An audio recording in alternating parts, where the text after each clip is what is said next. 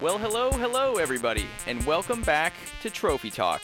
This is episode 73 of your favorite bi-weekly trophy hunting show. I'm one of your hosts, Colin Colhoven, joined by, not as always, some different folks today. We've got Daryl Fuimano out on vacation, which is much deserved, and he is just getting back into town today, so he's not joining us. And then Eli Narshredder ran into some issues coordinating some schedule stuff on his side of things, so he's not here. He might jump in a little later. But who we do have for you today is a very special guest, the mod of our community, one of our oldest friends and listeners, Slugger. How you doing today, sir? I'm doing great. I'm happy to be here.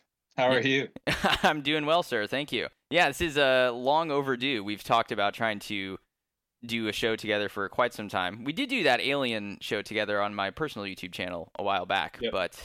But yeah, happy to have you here, sir. You're kind of stepping in and saving the day, going from what was potentially going to be a four-man show down to it's just going to be you and I talking today. A little promotion for the week. Exactly. Yeah, we're bumping you up to get the talker role and status. But I do appreciate you joining me today. I know we're on different times or time zones, so to speak, so it's a little bit later in the day for you. But you having a good weekend so far? How are things on the home front?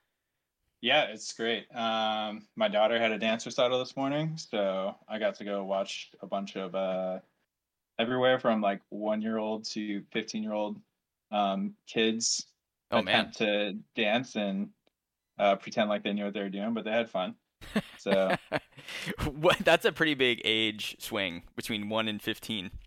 their studio has like it's pretty much all of, K through 12. Right. So they split into age groups. My daughter got to dance to 2 songs, and she loves that stuff. She's going to be a little rock star when she's older, I'm sure. Oh, that's amazing. Very, very cool.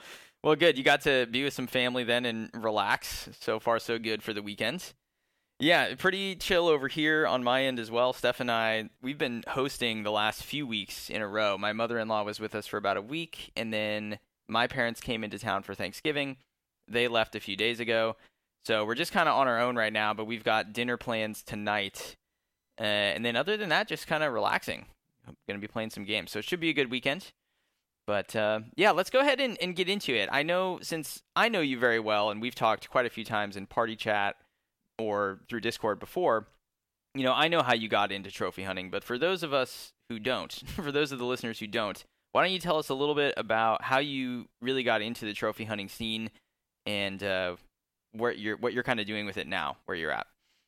Oh, man. So I think pretty similar to you. I was in high school. I mainly played Xbox and Xbox 360. All my friends were on the Halo grind. We all got into Halo 2 and Halo 3 together. And then the 360 introduced achievements. I cared about them. Like if I got 1,000 gamer score, cool. If not, no biggie. I wasn't like as diehard in the Xbox ecosystem as I am with Sony. Right. I didn't think I would ever give up like Xbox and leave, because at that time like PS3 was kind of like lacking. They were struggling early on in that system's like life. Absolutely, they were. Yeah. And then I proposed to my wife pretty young. I proposed to her when I was 21, she was 20, and since we kind of made that I guess that commitment to each other, her dad started to trust me more and more. And he had a PS3 which he used as a Blu-ray player, and he was like, "Hey, do you want this? Like, I don't use it anymore. Like, you play video games. Do you want this?" I'm like, "Yes, I'll definitely take that off your hands." And I knew like very little about PlayStation, so I took it home and actually sat in a box for a couple months. And then Sony started their PlayStation Plus program, which was almost like, the way I viewed it was like the first iteration of Game Pass. Like it was the first thing where it's like, hey, pay this subscription, you get free games. And I'm like, this is cool. So hooked the PS3 up, subscribed to PlayStation Plus. Yeah, and then just kind of, I would claim all those free games. I never really bought anything on the PlayStation, but I slowly played played in the PlayStation ecosystem more and more because of PlayStation Plus, and then just got completely addicted to it. Like earning the platinum was totally it's way more. It seems way more rewarding than just hitting like the last achievement on an Xbox and just like, oh, cool, got 1,000 gamer score. Like, I don't know. There's that difference there. We kind of talk about that a lot. Definitely do. And I think based on the topics we're covering today a little bit at the top of the show, I think I'll bring it up again a little later. But it is interesting how that works because I think you're absolutely right. Yeah, and then I just kind of got hooked. I started playing a whole bunch of like PlayStation games I missed. My very first platinum was Jak and Daxter on the PS3. Oof, solid. Is that the Precursor Legacy one, or is that not the first game? I actually never remember. Yep, Precursor Legacy. It was kind of before that series went a little crazy. Right. Yeah, Jak 2 and 3, you get like cars involved. There's sort of like an open world kind of feel. Yeah, I really liked Precursor Legacy when I trophy hunted it last year. And then from there, it's been, it's kind of been all downhill or uphill. It could go either way. But if you look at my early games, it was like playing catch up on all the PlayStation series. So Jak and Daxter, Uncharted, Ratchet and Clank, Infamous, pretty much everything that was exclusive to PlayStation. And then just got completely hooked. And now I'm sitting at 298 platinums. My goals. No big fucking deal. Yeah. So I've been, let's see, first platinum, September 8th, 2012. So I've been doing this 11 years now, pretty consistently. Yeah, that's wild. I would say, it was casual for a bit, and then really within the last 4 or 5 years since I found this community and other similar communities, I've really like kind of dove headfirst into where I try and platinum everything. Mm-hmm. Yeah, I love it. I feel like it helps me get the most bang for my buck and kind of explore everything I can in a game before I move on from it. Sure, absolutely. Yeah, it's funny you're at the 298 number there. That's more than myself, Eli, Daryl combined, probably twice over at this point because, yeah, I mean, I guess the years are a part of it, right? You said 11 years of trophy hunting, and I think all three of us started in like 2019, give or take, but I could see how that would happen because, you know, like you were saying on the Xbox side, I had a pretty nice collection going before I transitioned over and got the PS4. So it's sometimes I think about that, like what would it look like if I just stayed on one ecosystem the whole time? And I am a little bit upset that I didn't just start on PlayStation 3 because there's a lot of those games that I've sort of missed out on, or now the only time I can play them is through like a streaming option, and yeah, right. So I'm just kind of playing catch-ups still even to this day. You know, I just played this year the original God of War 1 and 2, some of the PSP titles. So, yeah, very cool though. Very cool. So you're pretty entrenched. You're at that level where you're going to be competitive really when you start looking at PSN profiles and sort of that upper echelon. If you're curious, I could throw in all my stats in there because yeah, what's your give me your stats. Yeah, give the audience your rank. Maybe that'll put some things into perspective because I think I'm like 25,000 or 26,000 in the country rank, and I think yours is much more it's like an actual impressive statistic. So world rank, this is on PSN profiles, 6,433, and then country rank is 1,334. Yeah, that's much better. I don't want to go off on I won't go off on a tangent on the like shovelware easy platinum games, but I think I've been pretty stuck around this rank, like 1,200, 300. Yeah. I don't think I'm going to go much lower because I refuse to like dive into those quick platinums to like jump up into the leaderboards. Mm-hmm. My focus these days is trying to boost my completion percentage, which is sitting at 55.06%. Okay. Yep. Now that's a number I can get more behind. That's closer to mine to my number. I'm starting to care a lot more about that than I do about like the number of plats I have and everything else. I think it's kind of cool, a cool stat, and it shows the dedication of like sticking to one game, whether you love the game or even hate it sometimes. Mm-hmm.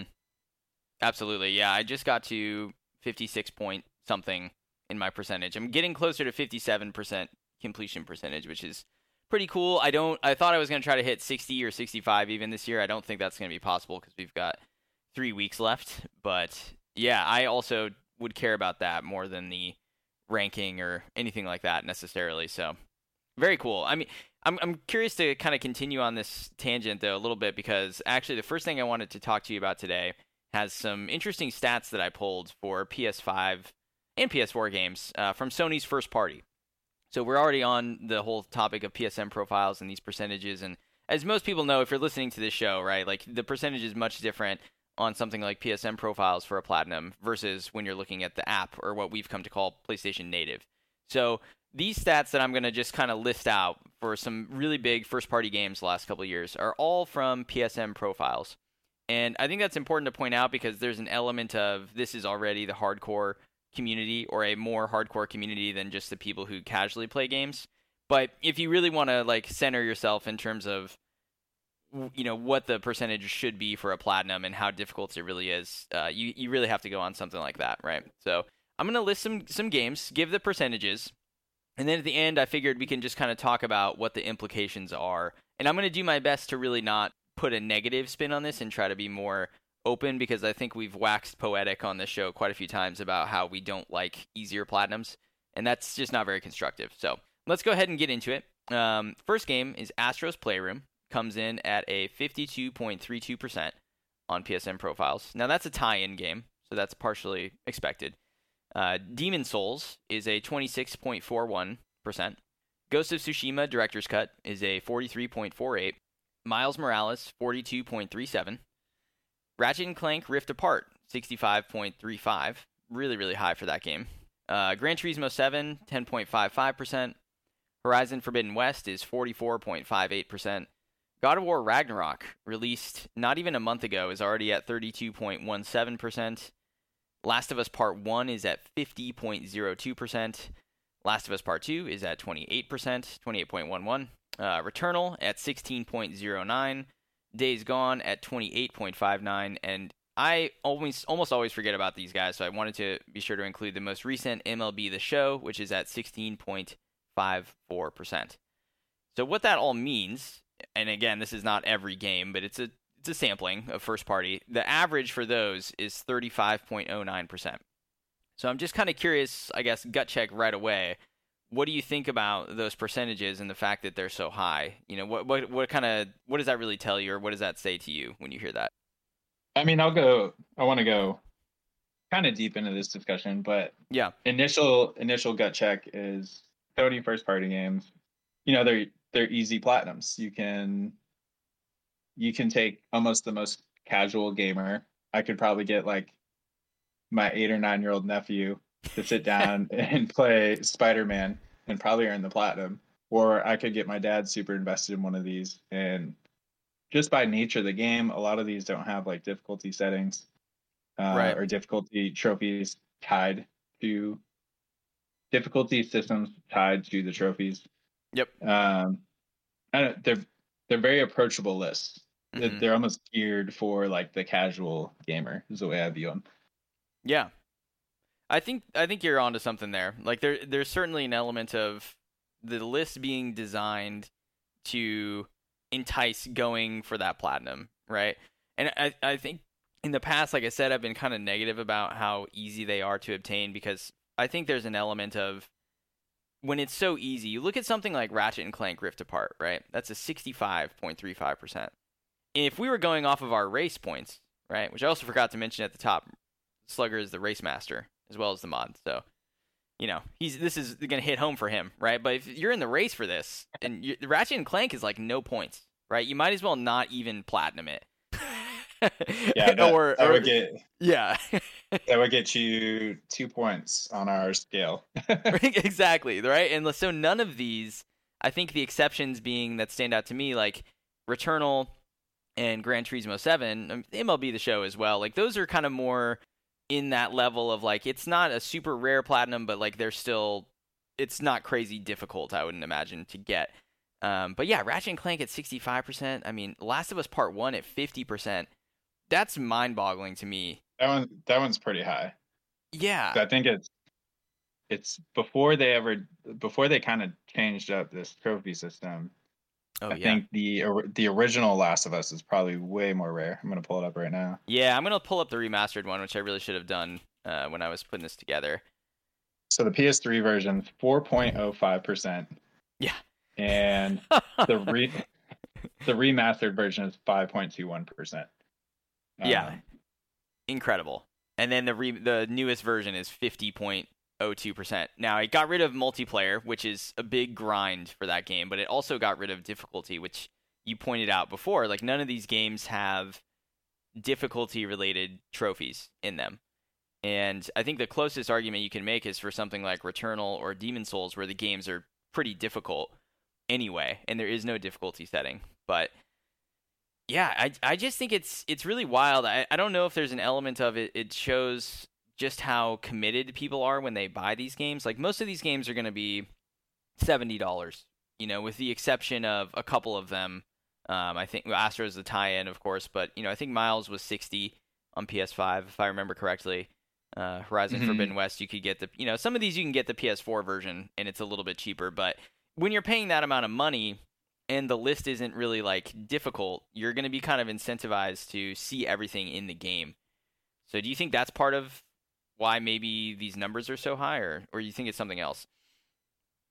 I think that could tie into it. I mean, I think there's a lot that ties into it. I will say, I noticed Uncharted's not on this list. Yes, I did not do Uncharted because I tried to keep it to the last like 2 years of releases. So that I was trying to look at more of like the recent trend in these games, but then I also was like, oh, I'm not representing Sony Bend, so I threw Days Gone on there, even though that's a little older than 2 years. So Yeah, and I was gonna like pump the brakes on like, oh, Sony games don't have difficulty settings tied to trophies, because I forgot Uncharted when I made that statement. There are games that have difficulty settings.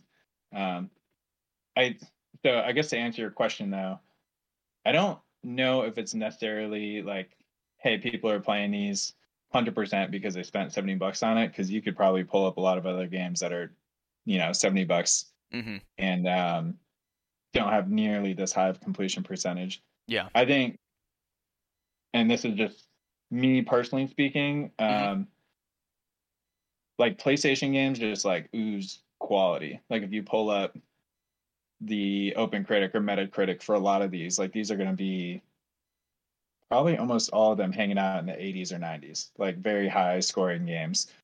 And I know for me personally, like when I get a Sony game, it's like, cool, I want to experience everything this game has to offer. It's probably the best thing I'm going to play this quarter, maybe even this year. And most of the time they are. And just kind of like get as much out of that game as possible, or at least until I get to the platinum. Some of these do have more gameplay elements even after the platinum. Yeah. But yeah, it's probably a combo of everything. If I had to guess, I think it's the quality, maybe the higher premium price point, the easier trophy lists that don't really require grinds, or not a grinds, a guide. Yes. Yeah. Like a lot of these lists you can just, or a lot of these games you can just play. You don't even have to think about trophies. Maybe you'll pull up a YouTube video or a guide at the end after you beat the game to like clean up 1 or 2 trophies, and then you're done. Like it's just very easy and approachable from the trophy hunting perspective. Yeah, that is a really good point, that a lot of these you wouldn't need to have a guide up, or at least almost all of these, when you're looking at them on PSN profiles or Power Picks, the first like part of the guide is like, play through the game, enjoy the story, like nothing is missable, there's chapter selects, blah blah blah. I think maybe the one that doesn't quite fit that is Demon Souls, but the argument could be made there that there's a lineage with Souls games and trophy lists, and I think Bluepoint kind of had to keep a lot of that spirit alive when they made the game, and also when they made that game they were not a Sony first party team just yet, so there's a piece of that as well. Yeah, it's interesting. I mean, it's just such a big gap when you look at something like this versus, my mind jumps right away to Master Chief Collection, which I know is an older game, but like that's a first party Microsoft game, and those achievements are fucking tough.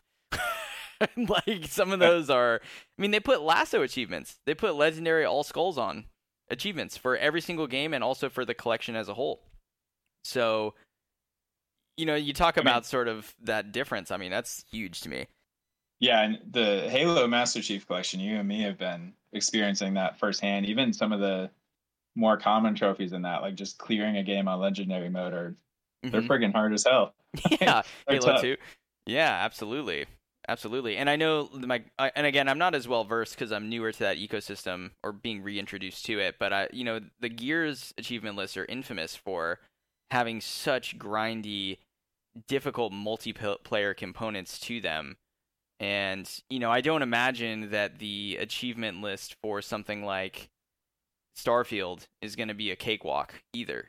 And yeah, it's really, I think, a difference in like design philosophy for a lot of the games. These are the other ones we were talking about with Sony. They're first party. They're kind of story based, 30-hour on average, like single player experiences. Where if Microsoft and Xbox are making a lot of multiplayer stuff, I guess that would also inevitably make them have that element in the achievements and make it more difficult. But it is just weird. It's something that we have talked about, Eli and I and Daryl, many times in the past, like keeping an eye on this trend, because when we started the show, this wasn't really quite so obvious, I think, with Sony. But as the show has gone on, almost into year 3, and you look at the games that have come out since then, it's like so clear, the change in the trophy philosophy. So something to keep an eye on for sure. Do you see any? I know you said you don't want to stray into the negative. Mm-hmm. Have you like encountered anyone or like heard any rumblings of people like wishing Sony pushed out harder trophy lists? Like, do you think the games or the trophy hunting community would prefer like a more challenging list? That's a really good question. I don't think on like a mass level, like if you polled everybody, I don't think people would want them. Right? I think most people would probably prefer that they're just enjoyable and easy to go for. But there's probably a minority, maybe let's call it 25-30%, just like anecdotally, that I think do want the difficulty related trophies. And I know specifically recently I was looking at the Callisto Protocol Power Picks guide when it came out. And a lot of the people in the comments for that were like, "Oh, cool, there's a difficulty related trophy. Now I'm definitely getting it." Right? It was sort of the opposite. I saw that too. Yeah, where people were like, "Oh, I'm going to support it because this is here." And personally, I want them. And I don't want them to be necessarily like do everything on the hardest difficulty. It's just that really slight wording thing I think I talked about like 5 or 6 episodes ago. It's like beat the game on normal. That's what I'm asking for. Just like don't let me play it on easy. Give me the accessibility options for people who need that, or for people who have to deal with those things. But for like most of us, just let us play on, or make us play on normal. And I think that would kind of solve my major qualm with it, because it just doesn't feel like if Joe Blow casual can get the plat in like God of War Ragnarok, and then you get the plat, it just does. I mean, it's not really a good. It doesn't make me feel very good for my investment and the time I put in. So it doesn't reward skill, I guess is what I'm saying. Other than maybe like you got it faster than this person because you're better at the game. That's a good point. It does kind of take away that I don't know, that feeling of like, oh man, I worked hard at this and I achieved something great, because like everyone and their mother is going to have these platinums. Yeah, exactly. And it sucks because the stories are great, like you said, they're awesome games. So it's like I'm gonna play them, I'm gonna platinum them, but they don't mean as much anymore when I get the plat in a first party game. It's almost like if I don't get it, then I'm screwing my profile percentage over. But I'm expected to get it if I played it. So, like my Ghost of Tsushima sitting at 3%.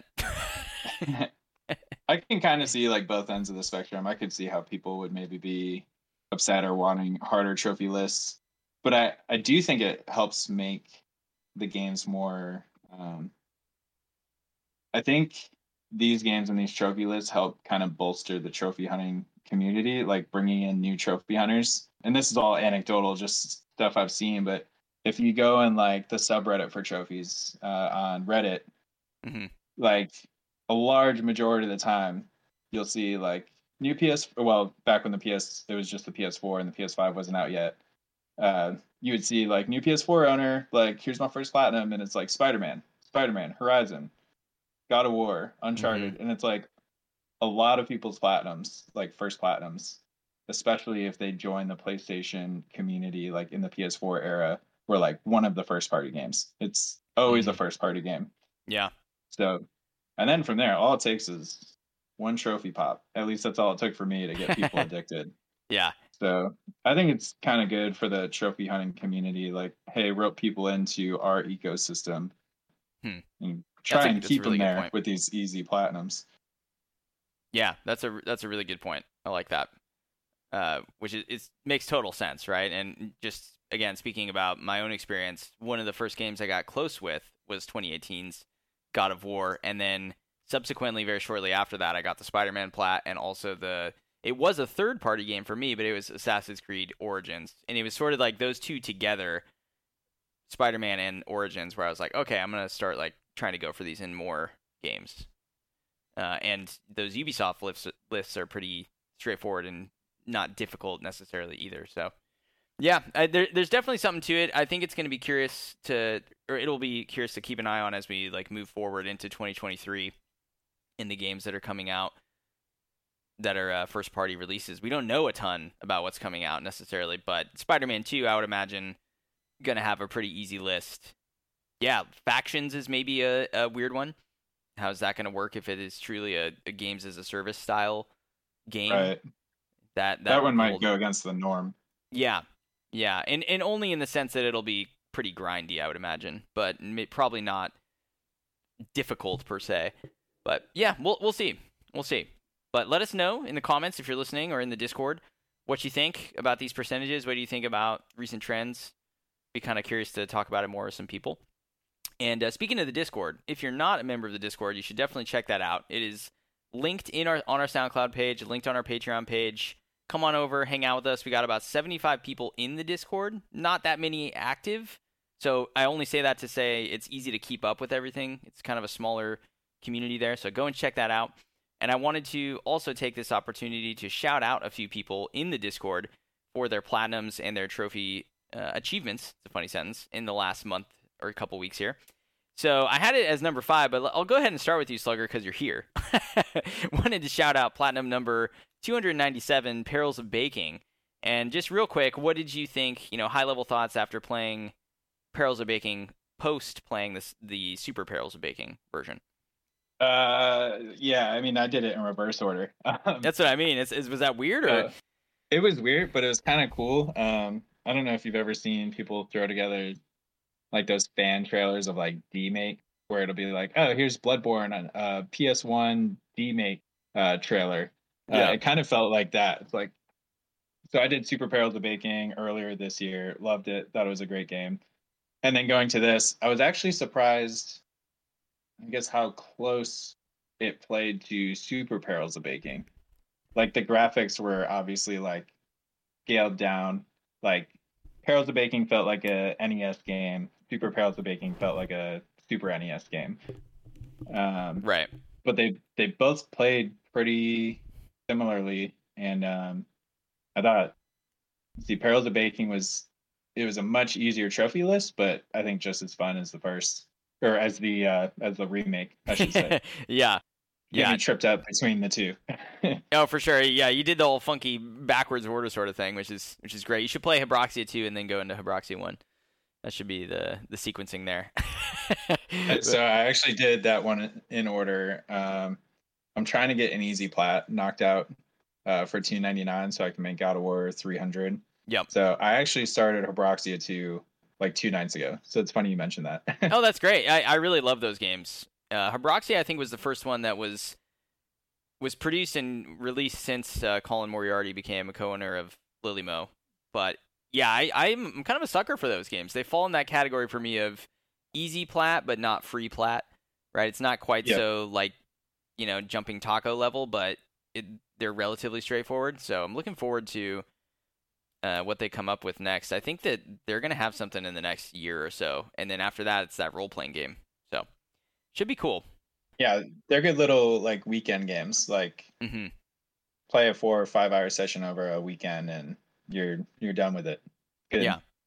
You don't have to worry about it messing up your completion percentage for very long. Your first session you'll be at like 40 or 50%. So it's pretty cool. But yeah, so other shout outs I wanted to give. I forgot to do this one last episode, and we got a comment about it in the Discord, but I want to shout out Maximum Carnage for his Babylon's Fall Platinum. This is on the way through his 1 through 10 difficulty related trophy challenge, but it's also just a really weird pick an obscure game because it is being shuttered so quickly after it was released. I think the whole game will have been supported for about a year's time, maybe slightly less when all is said and done. So that's pretty wild. It will become a very rare plat over time, I believe. That's a good one. Good job to you, Maximum Carnage. I also wanted to shout out EDJ3DG. Say that 5 times fast. He got the platinum in Shatter, which is a brick breaker. You just don't see those a lot. I mean, speaking of Lilymo, we were talking about Herbroxia. Twin Breaker is another really great game by them. But Shatter, yeah, it's a cool one. Hadn't really seen much of it before. It looks like it's a rare one on the native app at least. So, yeah, good job to him. And then Pat the Trophy Hunter for his Nickelodeon All-Star Brawl Platinums, plural, because he did the PS4 and the PS5 version with no auto pop. Man, that game. You got the platinum in that as well. So did I. That is, it was not very fun. The first hour is like kind of fun, and then it goes away really fast. Yeah, you're right. I mean, the first couple hours, it's 2-3 hours. It's like, okay, I could do this for today. I don't want to keep playing it beyond that. But yeah, he's working on Skyrim still, I believe, in some capacity. So this is just some quick stuff to knock out for him off stream. So congrats on finishing that up. And then lastly, I wanted to congratulate Quinn1229 on Just Cause 3, which is a pretty sweet platinum to have gotten. I believe Skrillus has this one as well, or does he have Just Cause 4? I can't remember. I don't know about Skrillus, but I have the Just Cause 3 plat. Oh, you do? Okay, nice. It's actually a really interesting one if you're talking stats. Okay.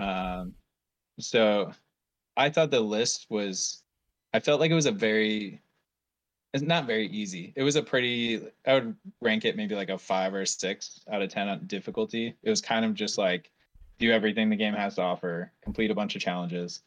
There's like these wingsuit challenges, which I think are arguably the hardest part of the game. But outside of that, it's just kind of like do everything there is to do on this wide open map. Okay. And the rarity is 3.12%. It's my 5th rarest platinum, which I think is like really surprising because I thought it was a very doable platinum. Yeah. But it's super rare. And I kind of think it's a really grindy game. Like you'll beat the game. I don't remember. You beat the game kind of quick, and then you're spending like the next like 50 to 75% of your playtime in that game just doing cleanup. So that's probably why it's so rare. But good job, Quinn, because I remember that one being a hell of a grind. Yeah, and her write-up about it made it sound pretty tough at certain points as well. But yeah, another grindy game for Quinn. Those are the type of games she goes for. I give her mad props for that because those like deter me so quickly. You know, Adventure Capitalist, Fallout Shelter, that Splitgate. You know, like all of these really, really like you got to be playing it a lot. So yeah, congratulations. All right, so if you like what we do and you've liked the conversation so far, I'm just going to plug real quickly that you should go and check out the Patreon, patreon.com/trophytalkpodcast. We've got quite a few different tiers of support over there, including a hidden trophy tier. Everything's themed around trophies, but a hidden trophy tier is just $1, right? And that's the lowest level, and we go all the way up to platinum level support. So if you're curious about it, go and check that out. Again, there's going to be links on there to the Discord, to SoundCloud, etc., etc., and I wanted to shout out all of our Patreon supporters here. So this is a big thank you to Slugger. Hello. Welcome. King6969, B Down, Smackerly, Pat the Trophy Hunter, Diego Juan, Chaz Bilby, Skrillus, The Sly G Cooper, Maximum Carnage, and JB Trophy Hunter. Thank you guys very much for your continued support of the show. It really means a lot to me, Eli, Daryl, and to Slugger. So thank you very much. I appreciate you guys. Okay, so just 2 questions for today to go over before we talk about what we've been playing, and we've got a decent amount of overlap in what we've been playing, so it should be a good conversation. But let's start off with the question that comes to us from King6969. This is a little bit of just a family and life question here. How was your Thanksgiving, Slugger? How did it go? It was good.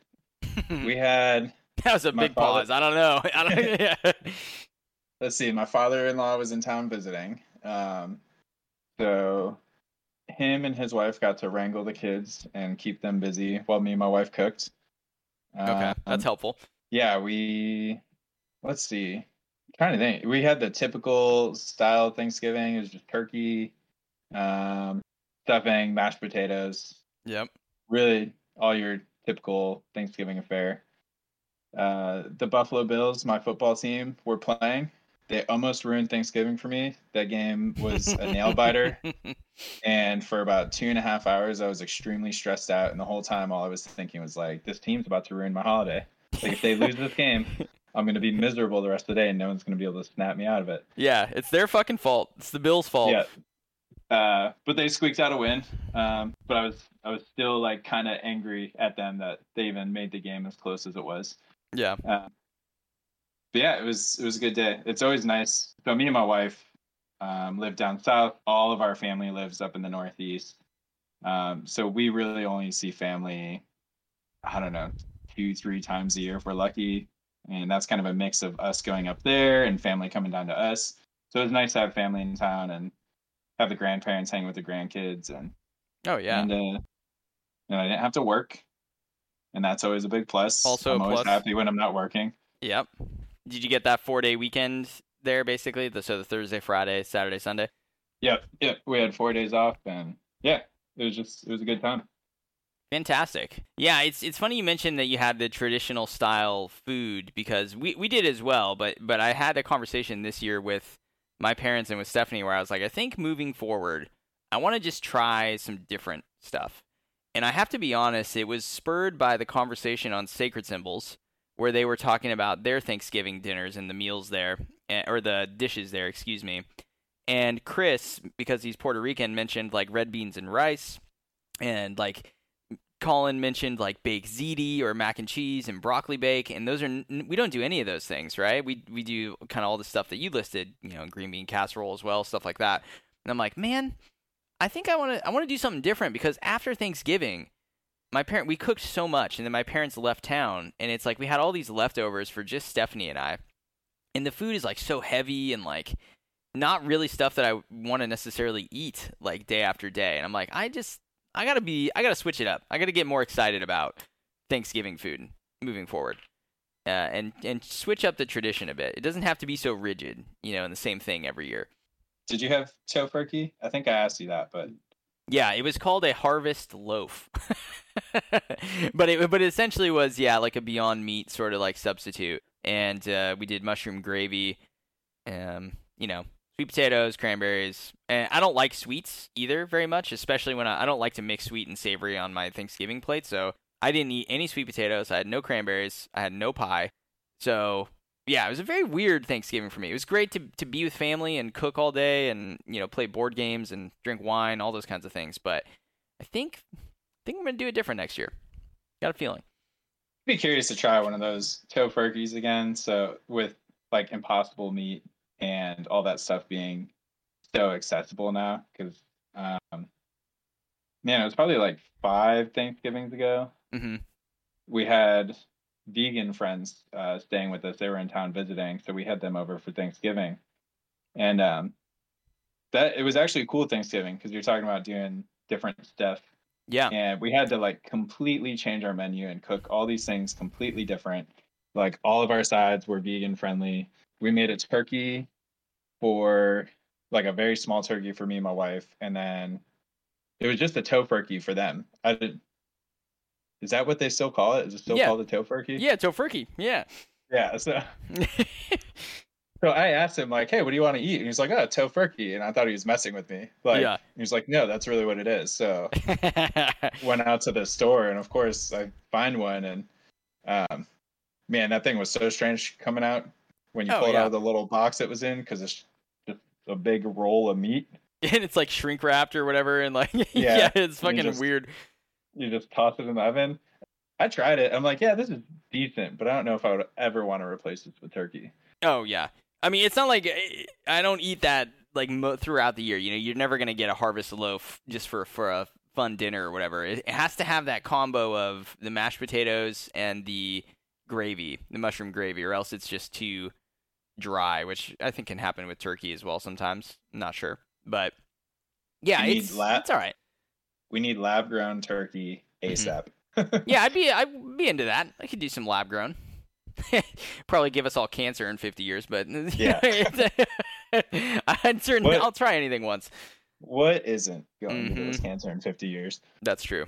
It's true. I just keep waiting for them to tell me that LaCroix is actually horrible for you, and I'm gonna just cry. We all got microplastics in our blood. We're fine. Yeah, we have more and more of it. It's all good. It's all good. Oh man. Well, thank you, King69 for your question, sir. I hope you had a nice Thanksgiving. We've been chatting a little bit more often in the party chat, so I'll ask you next time you're in there. And thank you, sir. Okay, second question comes to us from Maximum Carnage. There's only 2 of us here, but he says, "Greetings, Michael, Franklin, and Trevor." You can pick whoever you want to be. These are, of course, GTA 5 protagonists. Just want to get a gut check for next year. 2023 is still clouded in mystery, especially with the silence coming from Sony.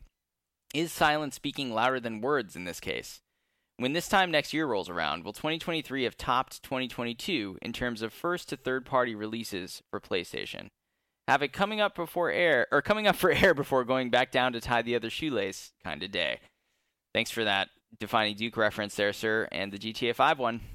Slugger, what do you think about 2023? I can't really wrap my brain around it because the things that I'm excited about are pretty much, they're kind of third-party stuff, right? We got like RE4 Remake coming out in March. I'm really excited about that. I'm pretty darn curious to see what Assassin's Creed Mirage ends up being in the spring.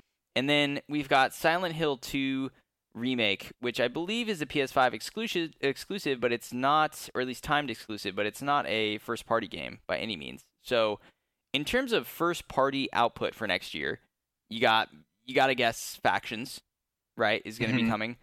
But what else? Like, what do you think about what's coming up? I mean, what else do we know about? Was Spider-Man 2, was that confirmed for 2023? Yeah, I don't know if it was confirmed, but it was highly speculated that it would be next year. Yeah. I think that would make sense. If it did next fall, that's a 3-year gap between Miles and between that. Although they did put Ratchet out as well, so they had a couple games out in the beginning of PS5. Yeah, so Push Square, I'm looking at this Push Square article on 2020, or like what every Sony studio is up to right now. Okay. And they're saying Spider-Man 2 scheduled for release in 2023. I feel like that's all we really know about. Because I would say Last of Us Factions. I imagine that's coming next year, but all they've really told us about that is, hey, we'll give you guys some news early 2023. And I think that's about it. Yeah. So they may come out and say, hey, this is a 2024 game. Yeah. There's a history of showing that stuff at the Game Awards for Last of Us content, so I'm kind of curious when is that streaming? December 8th is the Game Awards, so next week we might have an announcement for Factions there. That's kind of what I'm guessing, if I was a betting man. I know there's been rumors. God, it felt like all year there was rumors that Sony was going to have a big exclusive like showcase, or a big like first party showcase, and that still hasn't happened. So yeah. I know there's speculation. I forget, there was something major that happened in the news, but there was some speculation that when there was that week we got the RE4 remake trailer, the Final Fantasy 16 trailer. There was all these like huge trailer drops. There was some speculation that those were supposed to be in a Sony show that got like canceled or pushed back due to something that was happening in the news. So they wanted to, I don't know. That's right. It was the Microsoft Activision stuff was still ongoing. I mean, it still is ongoing, but I think that was. It's funny you mentioned that because Maximum wrote in with that exact same question at one point where he was saying, did those announcements and trailers come out like that because they were trying to be a little quieter given what's still happening with litigation in the Activision deal with Xbox? So that's that's entirely possible. I do think, like we don't know much. It's just it's Spider-Man. We really don't. It's hard to speculate. Like, surely we're gonna get a handful of first-party studio games, I would think. Yeah, and we got Forspoken. I keep forgetting about that. So you got Forspoken, which is PS5 console exclusive. You'll have Silent Hill 2 remake, Final Fantasy 16. So these are all like third-party big games next year for PlayStation. And then if you got those 3 with, like, let's say Spider-Man 2, there's going to be something else. There has to be another first-party output in a calendar year. They wouldn't just go a year with, like, only one big release. So that's why I'm thinking it might be, like, Factions in the spring. Then you got all this stuff going for third-party. And then in the fall, like maybe September, October time, you get Spider-Man. Yeah. But I don't know. It's kind of exciting not knowing. It's like there's obviously stuff out there they're keeping close to their chest, and a lot of the stuff we know about are either remakes or sequels. I'm kind of hoping we get some new IP coming out of some of these first party studios. Mm-hmm. Yeah, I don't know. I think I love the speculation. If any of you listening right now, you see me in the Discord. I love rumors. I love yeah. I throw my tinfoil hat on every other day in the friggin' Discord with rumors and news flying, and like 99% of it's always false or not true, but it's still fun. So. Yeah, it's super fun. I mean, there is also, you bring up, or I brought up Blue Box. I mean, there's like percolating things with Kojima, right? And an announcement again at the Game Awards. Like, is it Death Stranding 2? Is it? He had another game that was rumored really recently that I started with an A. I can't remember what it's called now. But it was like a horror game, a psychological horror game that he might be making. Is that his thing with Xbox even? Is that something else different entirely? We don't really know, but like Kojima could play into this, for next year's announcements. Yeah. I think when you compare, 2022, right? It's a good year for Sony. If you look at Horizon, you look at Gran Turismo, you look at God of War, and I'm probably missing something in there, so I apologize. But even just those 3 alone, right? It's a really strong year for Sony. So, am I more excited for next year? I think so, though, because really this year it was God of War and Elden Ring that were the 2 titles. Oh, sorry, Last of Us Part 1 is what I missed as well. It was really God of War and Elden Ring that I was really looking forward to, and I think next year, like RE4, Silent Hill 2, FF16 potentially, like there's some good shit coming out. So, I'm looking forward to it. I guess to answer the question, do we think 2023 will top 2022? I would say based off the things we know about, I have a lot more excitement about them. Yeah. Like all those games you listed, I think are going to be great.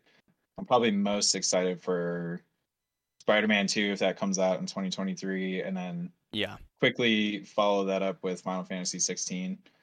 Like I think that game is looking awesome. It's going to be rated M. Did you see that? I did not. Yeah, so FF16 is going to be it's rated M, I believe, for, what does it say? Racism, prejudice, hate crimes, drug use. Oh, I did see that. Yeah. Like slavery too or something, prostitution, yeah. So give me all the adult games. Yeah, I mean, not that like inherently makes me go like, oh, I'm going to play that game now because there's prostitution in it or something like that, but it just, Final Fantasy does sometimes have like an air of, it's almost like a young adult, kind of like a novella sort of feel.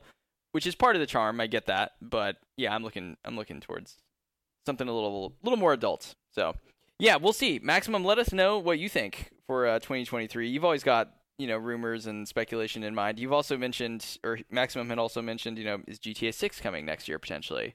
Is the new BioShock coming next year potentially? Like, there's all kinds of things that supposedly been being worked on for some time that we don't know anything about. So, could be coming. We shall see. Thank you, Maximum, for the question. Much appreciated, sir. I know you just closed that section out, but something we didn't even take into account whatsoever, if we're talking first-party games, is all the PSVR 2 stuff. Ah, shit, you're right. Yeah. Because that should release next year. You have Horizon. Call of the Mountain. What is that? Call of the Mountain. Did they put the release date up for this? February 2nd. Okay. I'm starting to think what's going to happen here is the winter, early spring is going to be PSVR 2. Then you're going to get Factions. Then you're going to get Spider-Man 2. And that's going to be your year next year. And then 2024 is going to be all these like service games we've heard nothing about that are going to start coming out. Yeah. Good call. I did completely forget about PSVR 2 because I have no interest in it. But that's me personally. I'm sure it's going to be good. All right, let's get into what we have been playing. Now, we've got a decent amount of overlap here with a couple titles, so let's maybe talk about the non-overlap first. Do you want to maybe start off with telling us a little bit about, your experience with Disney and with Neo. How are those going? Or how did they go? I'll hit Disney first because that one's gonna be really fast. So Yeah. I, as a parent, I got two little kids. I try and squeeze in as much gaming time as I possibly can. Right. Um, a lot of the games I like to play, shooters, action RPGs, um, they're more adult themes. You got God of War, where you're ripping like creatures' heads off, or Neo, where you're same thing, just like impaling dudes with a spear. Those aren't very kid friendly, so I ended up picking up Disney Dreamlight Valley, which is a Animal Crossing ripoff with like a nice Disney spin. It's gameplay wise, I'm really enjoying it. It kind of hits all the things that I wanted out of Animal Crossing that just kind of weren't there. Mm-hmm. And so, like for example, they have like this whole quest system. So you'll go around, fix up this like kingdom area, and as you fix it up, like more and more characters are visiting, and you'll have like Mickey run up to you, and he'll be like, "Hey, I need you to go catch me 3 fish." And it's like, cool, Mickey. Like, let's go catch some fish. Yeah. And then he takes those fish and he teaches you like how to cook something. And there's just a nice little like quest and progression system there, with really all the same gameplay elements as like Animal Crossing. And you like when you bring new characters in, you get to like go to the world. So like last night I was playing with my daughter, and we ended up in like Moana's world. So you're like on this island doing these like little short missions for like Moana and Maui, and collecting supplies to like repair their boat and bring it back to the kingdom. So yeah, it's cool. It sounds great. I mean, I really wish that Nintendo would just stop making hardware and we could get Nintendo games on on PlayStation. But in lieu of that, yeah, this seems like a pretty good alternative to Animal Crossing. Yeah, I'm really digging it just from a base gameplay perspective. The trophy list, I will not recommend this at all if you're going to play it just for trophies. Okay. I think Skrillis has mentioned multiple times in the Discord he had like 30 to 40 hours in the game before he popped one trophy. So it's an extremely grindy list. Yeah. For example, one of the trophies is like catch 1,800 fish. 1,800. 1,800. Yeah. And there's a lot of ones like that where it's like, do thousands of this thing, do thousands of that thing. Here we go. Cook 900 meals, collect 1,800,000 star coins. I've maybe collected like 10,000 over the course of like 3 to 4 hours of play. So that's going to be a very, very long trophy list. Yeah, it seems like it's extremes, right? It does that thing where it gives you a trophy the first time you do something, or maybe the first 10 of something you do, and then it gives you another one only at the very end when you've done like a shit ton of it. So right, yeah. Oh man. So but that's all I'll say on that. Yeah, it's a good game. It's a lot of fun. Is it free to play right now or no? Is it? No, it's. So I paid, I think it's $20. I got it on sale. It's like the Founder Edition, but it's supposed to be free to play in the spring sometime. I don't know if they released a date. Okay, yeah. So it's still $30 right now on the store, but it does have an expansion coming soon, I think, for Toy Story. So. Yep. So that's exciting. And then outside of God of War, which I'll wait because we've both been playing that, I just finished up Neo, and I friggin' love that game. I was totally intimidated looking at the trophy list, kind of hearing other people talk about the difficulty. A lot of people saying it's harder than Souls games. And not only is the trophy list kind of overwhelming and intimidating, but like you go in and you clear your first area and you have like hundreds of pieces of gear. So it's essentially a Dark Souls game. With a little bit faster pacing action, and then or like combat, but it has like a gear system that's similar to Borderlands or Diablo, where gear is just dropping left and right. Each piece has its own different stats, and you're sitting there trying to like min-max stats and builds and gear, and it gets overwhelming very quickly. But kind of after a while, after a couple hours, you kind of learn like, oh, 90% of what's dropping right now is trash, and I can just sell it or disassemble it and use it to upgrade like the gear I have that I actually like. Yeah. But yeah, I thought it was a great game. Now that's part of your difficulty challenge, correct? So you are also doing the 1 through 10, difficulty challenge. Are you still gonna try to continue that, or do you want to put that on pause for God of War? What are you thinking? It's on pause right now for God of War and to get to Platinum 300. The initial like thoughts of doing that challenge was to have 300 be my 10 out of 10 game, but then God of War came out. And I'm like, shit, I really just want to play through God of War so I don't get spoiled. Yeah. So, yeah.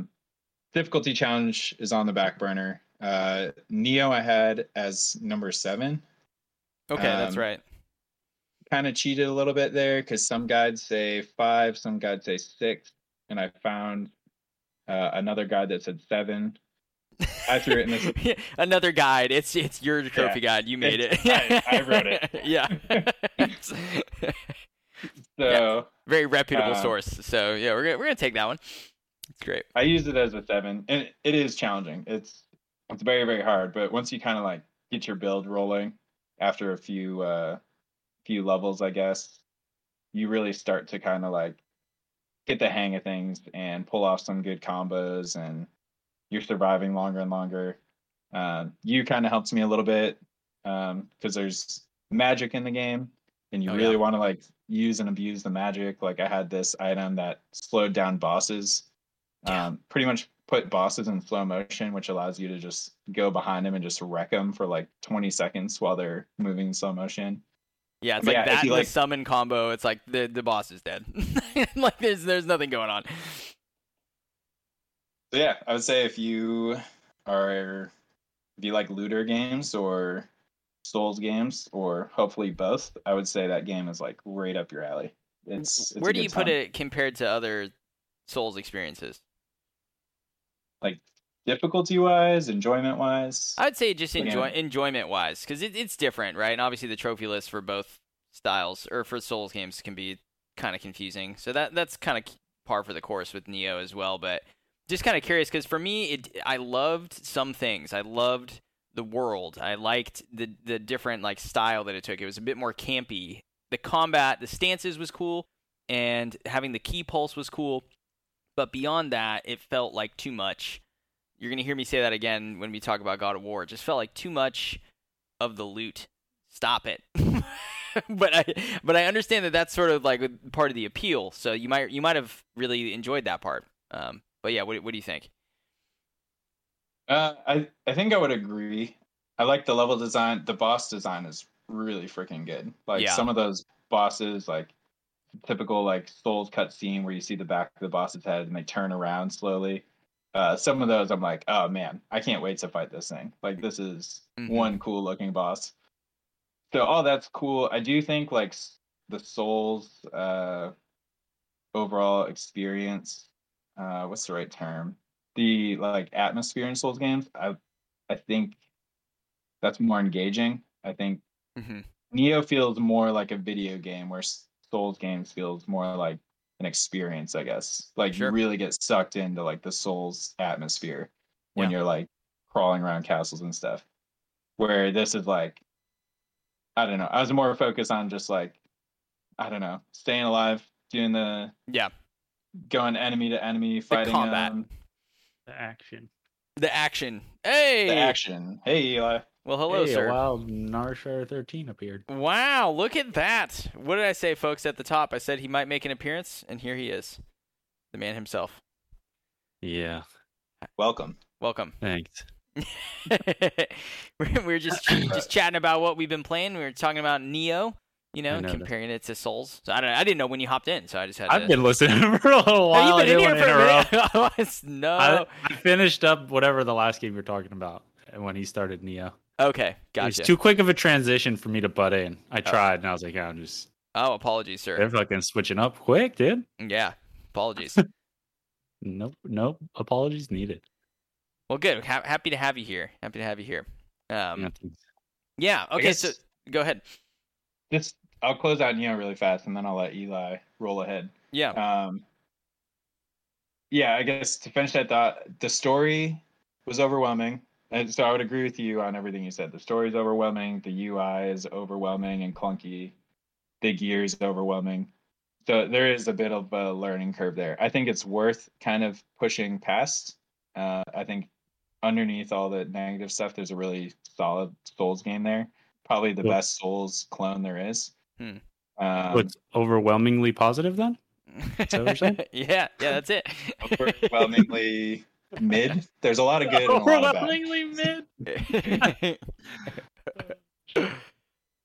Yeah, I don't know.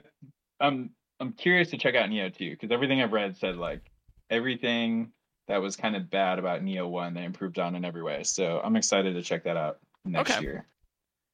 Yeah, I had heard that they added even more, which like turned me off even more. They're like, oh, now you can steal enemy attacks and essences, and you can collect all the enemies' different moves and use them in your and I'm like, what? It's too much. But Pokemon. It's like Pokemon. But yeah, if you check it out, let me know. I think it's on the Plus collection, or it's available through one of the tiers at least. I'm not sure if it's premium. I just recently downgraded to the Essential tier, not to Essential? Middle one. Whatever it is. Mid. I just upgraded to PlayStation mid. Yeah.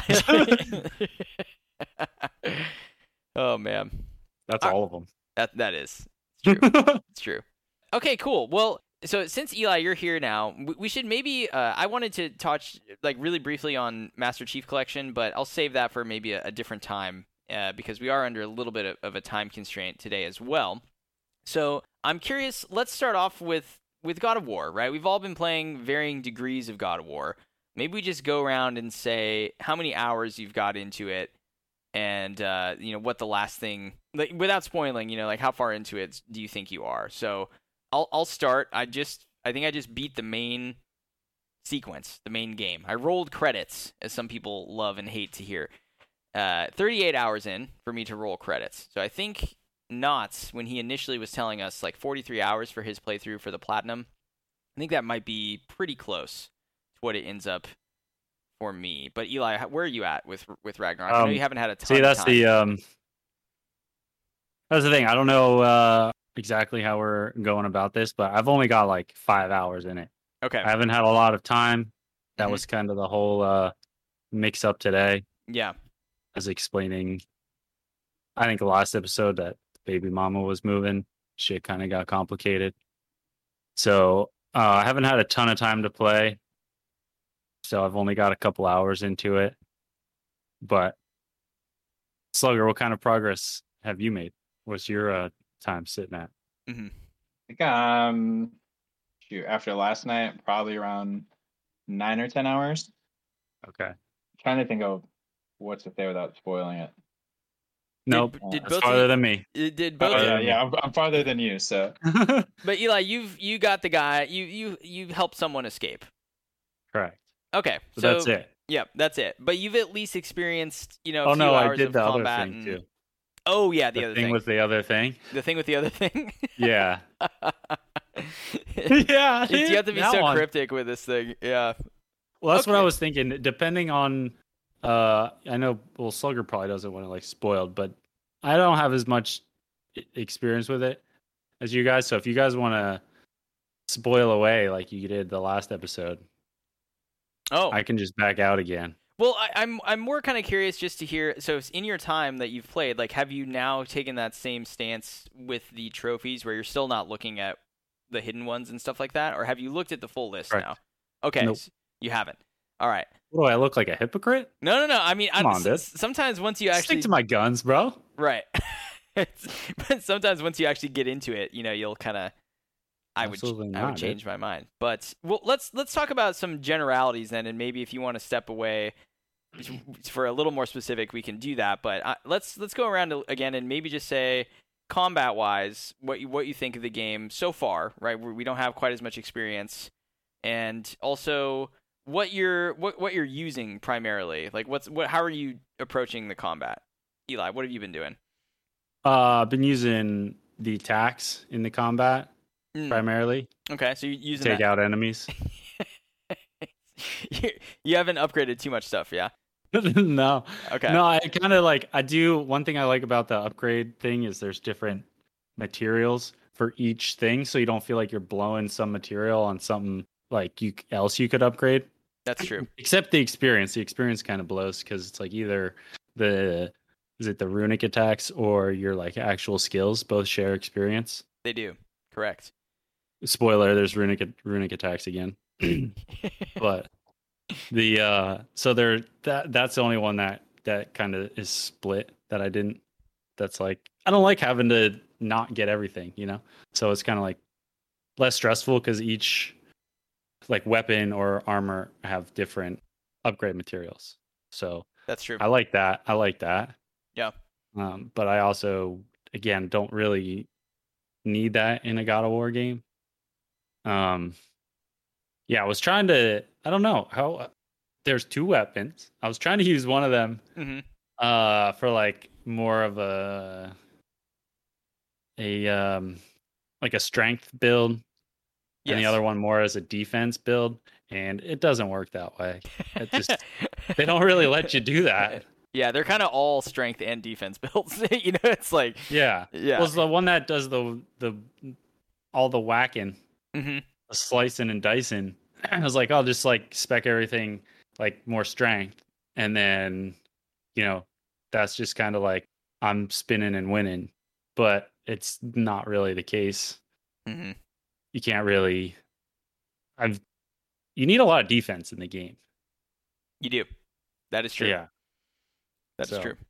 It still feels like I think we were talking about it last night in Party Chat Slugger, where there's moments where I think I'm really good at the combat and I'm like, yeah, I fucking nailed this shit. And then like the very next encounter, I almost die to like a couple kind of basic enemies.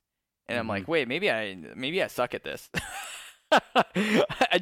It doesn't feel like really consistent to me. I haven't quite figured out, even now having beaten the game, I haven't figured out how the combat, like what is the ideal way for me to be doing this. A lot of games it's kind of easier to figure out, right? Halo, for example, you use the green gun, you use the noob combo, you can take out the shields and one shot headshot, right? There's not like a thing like that in this game where it's just like, oh yeah, it's this enemy, so you just do this and it's like it's cakewalk. They all seem to be sufficiently not spongy, because nothing feels like overly spongy in that way, but none of them also die in like 2 hits. You know, that's never going to happen. I'm going to start with the sponge, dude. What sponge? Absolutely ridiculous, dude. I think it's crazy. You think it's too much? Yeah. I do. These things take a lot of chops. Yeah.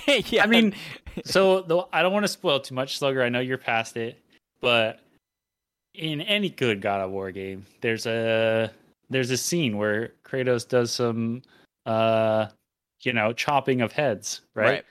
Just some badassery, right? And so there's a certain cutscene where Kratos chops off a giant creature's head in like 4 chops. And you're telling me these little dinky enemies on the ground are going to take 12 of my hits? Are you fucking kidding me, dude? They should all be 1 shot.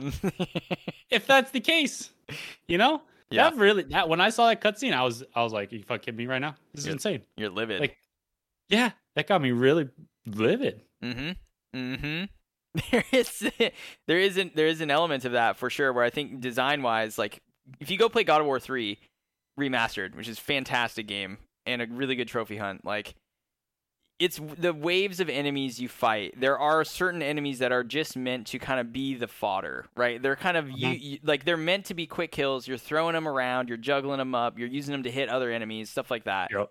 Those encounters, I don't think it's spoilery to say, like those kind of things don't exist in God of War Ragnarok. They don't exist really even in God of War 2018, and I never felt like it ever got close to that point. Every encounter, all the way through my 38 hours so far, it's kind of subdued, which is like, maybe that's cool, maybe it's not. I don't know. It's like you do like 10 to 15 minutes of walking and talking, and you do like 10 to 15 minutes of Zelda, and then you get to a combat encounter and it's like 3 guys. And then it's like, all right, cool, killed them. And then it's like, cool, let's do another 5 minutes of walk and talk. It's like you don't get those kind of wave-based arena combat moments. At least that's what it doesn't feel like to me. But I'm curious, Slugger, what do you think? Like, what do you think of the combat generally? And how have you been approaching fighting people? What's like your strategy? I would agree with what you said. Where half the time I'm like, oh man, I'm a freaking badass. I'm just destroying these guys, and the other half of the time I'm like, I have no idea what I'm doing. I feel like I'm just button mashing and I can't tell if I'm doing good at this or not. Man,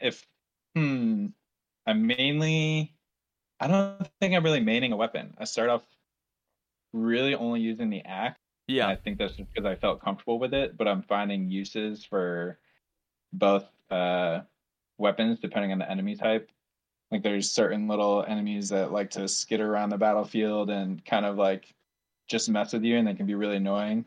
Yeah. And your slice and dicey weapon that kind of has the large AoE attacks is really good for those guys.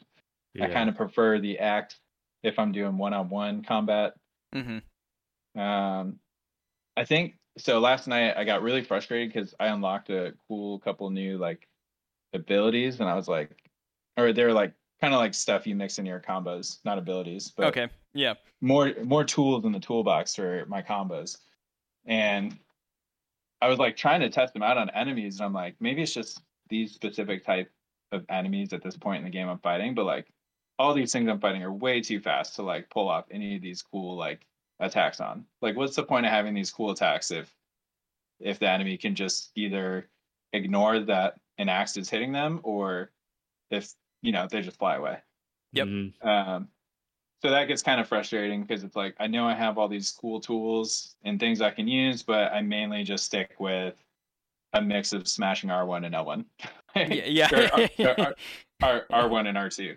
Yeah, or L1, because the timing. Let's talk about the parry timing. How does that feel to you guys? Because sometimes I'm like nailing it. Again, like usually one-on-one sort of encounters, I feel like I can do the parrying pretty well. When it gets to sort of a 3-4 enemies on the screen and there's different color rings flashing all over the place and stuff, it's like, whoa. I don't feel like I don't feel like I get it. And quickly before someone responds, I would just say too, like if you miss the first parry or like you parry it too late, it'll still like block it, but you know how Kratos gets like kind of stunned for a second and goes like slow-mo?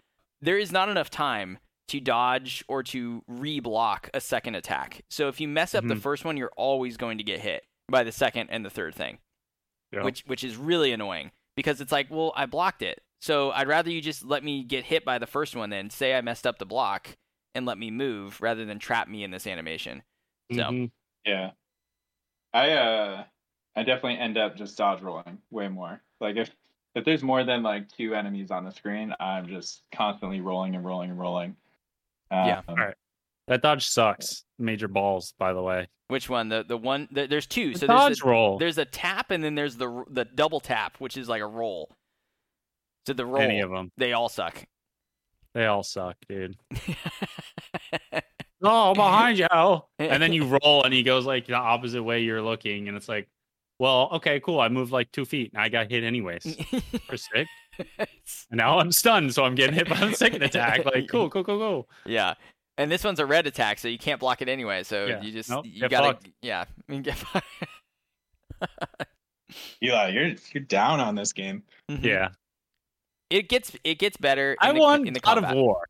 I want fuck God of War. I want a guy who can chop off a big giant head of a creature. That's what I want. Yeah. You lost your controller skills over the year. That too. I mean, it's just an inferior way to game, so that's probably the issue. What you really want is not the God of War, but a keyboard and mouse. I should go 2018 on the PC, dude. Switch Try that out. Yeah. So I think that like I know you're joking. You're like, I want God of War, but I think you're also kind of pointing out something which is really key, which is that this game I think is great. God of War 2018 is great. They're very not traditional in terms of like what I think of now that I've played the older God of Wars. Honestly, to me, they feel like Zelda. That is what vibe I'm getting from these games. Not so much in like there's a princess to rescue necessarily, but like the flow of the game of like open space, lots of puzzles, lots of treasure, items. Go back. Go to another area. Like retreading old ground with new equipment to unlock a different puzzle, right? Like the lock on targeting style. Like it feels like a Zelda game to me, and that's not bad, but it's not God of War, you know. Yeah, I mean, I still appreciate it. Like you said, I still think it's a really great game. Yeah, and like they did do this reboot, so fair enough. That's your time to change it up if you're ever going to change it up. How many beat 'em ups can you sell? Mm-hmm. That's what I'd prefer, but yeah. Well, maybe that'll be the next one. Who knows? I will let you know. Oh, sorry. Go ahead. You bring up the Zelda thing, and I immediately thought of Darksiders, and then I started thinking about it. Like, these new God of War remakes are literally just Darksiders ripoff. That's what they feel like, right? Like Darksiders 1 specifically has the exact same like combat style, the exact same pacing. Like, talk to someone, run around for a little bit, solve a puzzle, get in a fight for 4 or 5 minutes. All right, cool. Continue the exploring and puzzle solving. Not that that's a bad thing. I think the first Darksiders is great, but yeah, again, it's not bad. It's just that's what it is. That's what it reminds me of. And I haven't even played Ocarina of Time more than like 2 or 3 hours. But even for me, it's like this reminds me of Ocarina of Time, dude. Or like this reminds me of Wind Waker or something just different. I don't know how to exactly like describe it, but it feels like a lot less focused on the badassery of Kratos. Correct. Which is true. I mean, he's a fucking old man. Yeah. With a kid.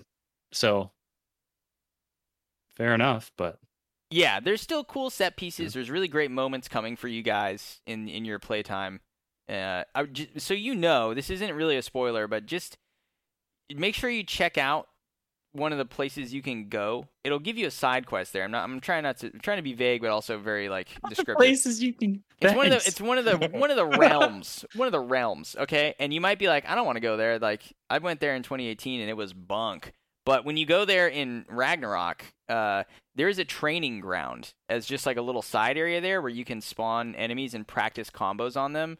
So if you want to like be like, oh, let me try out this shit that I'm like leveling up or whatever, you can go do that. I didn't find it until last night, so I didn't know about it the whole game. But you guys talking about how like, oh, I didn't really get to use these skills I leveled up because the enemies are too weird. Like, if you want to practice stuff, you can do that there.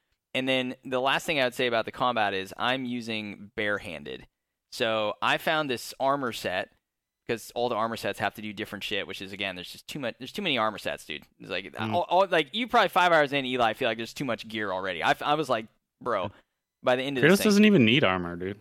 No, he doesn't wear armor. There's no need for the armor. Like, or if you're gonna do it, give me like only 2 or 3 things and have them be like really, really like impactful, you know. Mm-hmm. But yeah, I love how the beginning of the game too is like, where'd all your I used it up. Yeah, like what? Like, oh, okay. Yeah, like, what? Yeah. What the fuck were you doing, dude? I had like max level gear. Now I'm back to level 1, and yeah. But I'm doing barehanded because this armor I found stacks poison, a status effect on enemies when I'm barehanding them, and it also makes you do increased damage to enemies that are poisoned. So usually the way I start off combat is buddy shoots a couple things, I throw my axe so I don't have it with me anymore, and then I just run in and start smacking the shit out of them with my bare hands. And because of how fast that builds up the stun meter, and because they're poisoned, like I can just do the R3 attack really fast, and then I just like one shot the enemy, you know. So that's like, kind of how I've been doing it even for bosses, because that armor, the poison, it lowers the enemy level. It will drop their health bar from like yellow to green or from purple to yellow. The armor. Yeah, and so then it works on bosses and it works on mini bosses. So the armor inflicts the poison. Correct. Or your fist do. So that just sounds like the stupidest. Mm-hmm. That's a terrible lore. That's like the worst status effect you could put on the fists. The poison fist. Oh, wait, what? So Kratos is poisoned? Yeah. I don't know, dude. I couldn't tell you, but I will give tell him you. Any like flame something. Give him a flame status for his fit. Poison? It's Poison badass, Fist. though. It's badass. Classic Poison Fist, dude. Try it Gotta out. love it. Try it out when you get to it, because I think it's one of those armors that you get through a side quest. So if you choose to go for it, it's unmissable, right? So yeah, so try that out. But so I'm sitting at 62%. Let me double check in the trophies. Curious just to get a read where you guys are at, and then really quickly before I have to kind of wrap up, I just want to touch on the pacing. So Eli, where are you at with your trophies? What percentage are you at for? A juicy 5, baby. Let's go. All right. And Slugger, where are you at? 5 trophies, 8%. 8%. So see, 4 trophies, 5%. The difference in your percentage is not that much, but Slugger is maybe at double the playtime, which gets to my point that there are big stretches in this game, 5 to 7 hours, multiple times, where you are not earning any trophy progress at all. So it's a really weird like progression in the list where like everything's going to happen at the end in cleanup, like post 37, 38 hours, post 35 hours. And I'm not really sure how I feel about that, but just what do you guys think of the pacing so far? Well, that's coming from the Raven King. King. I got them all, dude. I got all the Ravens. Congratulations. Thank you. Wasn't so bad, was it? It wasn't so bad. There's a really nice sound cue. The sound design in Ragnarok for the Ravens, really good. 2018 has a sound cue for him as well. No, that one sucks. Don't listen to. This is like it's the same one, dude. But yeah, pacing, Slugger. What do you think of the trophy pacing in your experience? I mean, the trophy pacing is. I mean, you're at the end of the game now. You'd be able to say, but it looks like a lot of the stuff is just gonna pop at the end. There's a ton at the end, but yeah, there's definitely a lot of things I'm doing. We're like, oh, there's a trophy, and then nothing happens. And then oh, there's a trophy, and nothing happens. Like I'm thrown off all the time because I'm doing things that like typically would feel like a trophy should unlock here, and they never do. So it's definitely weird, but I'm not too worried about it. Like if you go back to the whole first topic of the day thing, like this is a list where as long as you beat the game and do a little bit of cleanup, like they'll all happen eventually. But yeah, the pacing is definitely it's strange. For sure. My completion percentage doesn't like it. Yeah, it's gonna take some time. Yeah. If any game to be done in though, it's fine with God of War. I mean, we're here for the God of War experience. So who cares when the trophies pop? Yeah, you're gonna play the game. I'm seeing 100%. It through. It didn't really bother me. It was just something I noticed. Whereas like I would play like 3 times that week and not my list percentage wouldn't change like at all. It's like okay, but it's huge. There's so many side quests, so many areas that I cannot wait to spoil in some months' time when we get to that point. Like 5 years. Yeah, like it's just or in the Discord, in the thread. We do have a spoiler thread in the Discord, so it can put some stuff there, I suppose. But yeah, spoiler cast. Yeah, you do a spoiler cast. There you go. Spoiler cast. No. Eli wants to do a spoiler cast on his personal YouTube channel. That's what he said. Different. You do a spoiler cast, you can at least talk about the game without going like, oh, the thing and the thing, and oh, when you go to one of the places in the game, there's things there. You guys should do it. You guys should do your little. Yeah, we might do it on my personal YouTube Party channel Chat Trio. Yeah, that'd be fun. That'd be a fun time. But yeah, I'm looking forward to hearing more of your guys' thoughts as you get into it. And overall, great game. Like, I know we're critiquing, and I'm pointing out some things that I don't like, but overall, I think it's a really great game. I think maybe the story in the first game is better, but I think it's a great game. Ouch. We'll see what you think.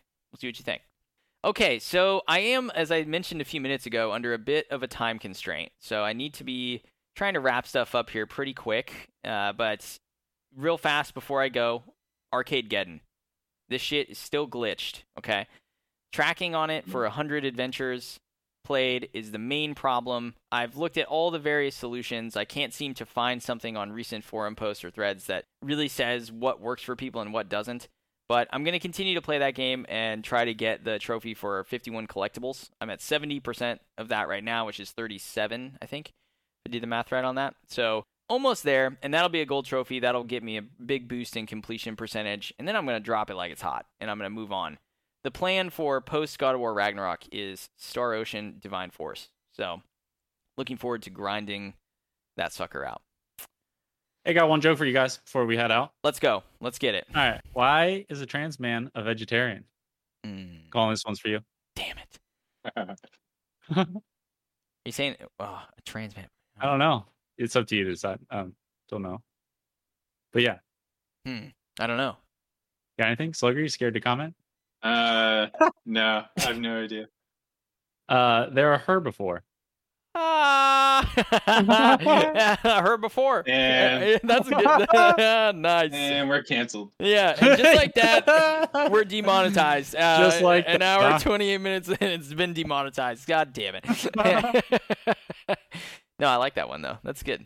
That's pretty funny. Very good. Okay, guys. Well, thank you very much, Eli. Apologies, you were going through some stuff today, and the timing wasn't quite perfect. But before we go, where can people get in touch with you? Where can people find you at? Narsha 131D. Anywhere you want me to be. Wow. He's got his hands in the cookie jar once again. That's right. Fantastic. And Slugger, thank you very much for your time today. Thank you for joining and for your guest appearance. I think we had some good conversation. Hopefully the listeners, you guys enjoyed that as well. Got to hear a bit about Slugger's trophy history, all that stuff. So where can people get in touch with you if they'd like to learn more about you and the games you play? The PlayStation Network, Discord. You can find me at Slugger_VII, which is Roman numeral for 7. So Slugger_Roman numeral 7. Shoot me a friend request. I'm in party chat all the time. Hit me up on Discord. I would love to pass out my Instagram, but that's a personal Instagram, so I'll keep that for me and Eli. Only Eli has it right now. Is your Xbox gamer tag the same? Is it Slugger_7? I actually don't remember. No, on Xbox you can actually find me at, I believe it's just Slugger7. Okay. The actual number though, right? The actual number. I don't know how I got that, but there you go. Fantastic. And for me, you can find me on PlayStation, Discord, and Xbox, and YouTube, CK Present. Maybe we'll have a spoiler cast coming on the personal YouTube channel. Something to think about. But until next time, everybody, thank you very much for your time. Thank you for listening. Hope you've enjoyed episode 73 of the show. We'll be back in a few weeks' time with episode 74 and some trophy list reviews. And until then, happy gaming and take care. Goodbye.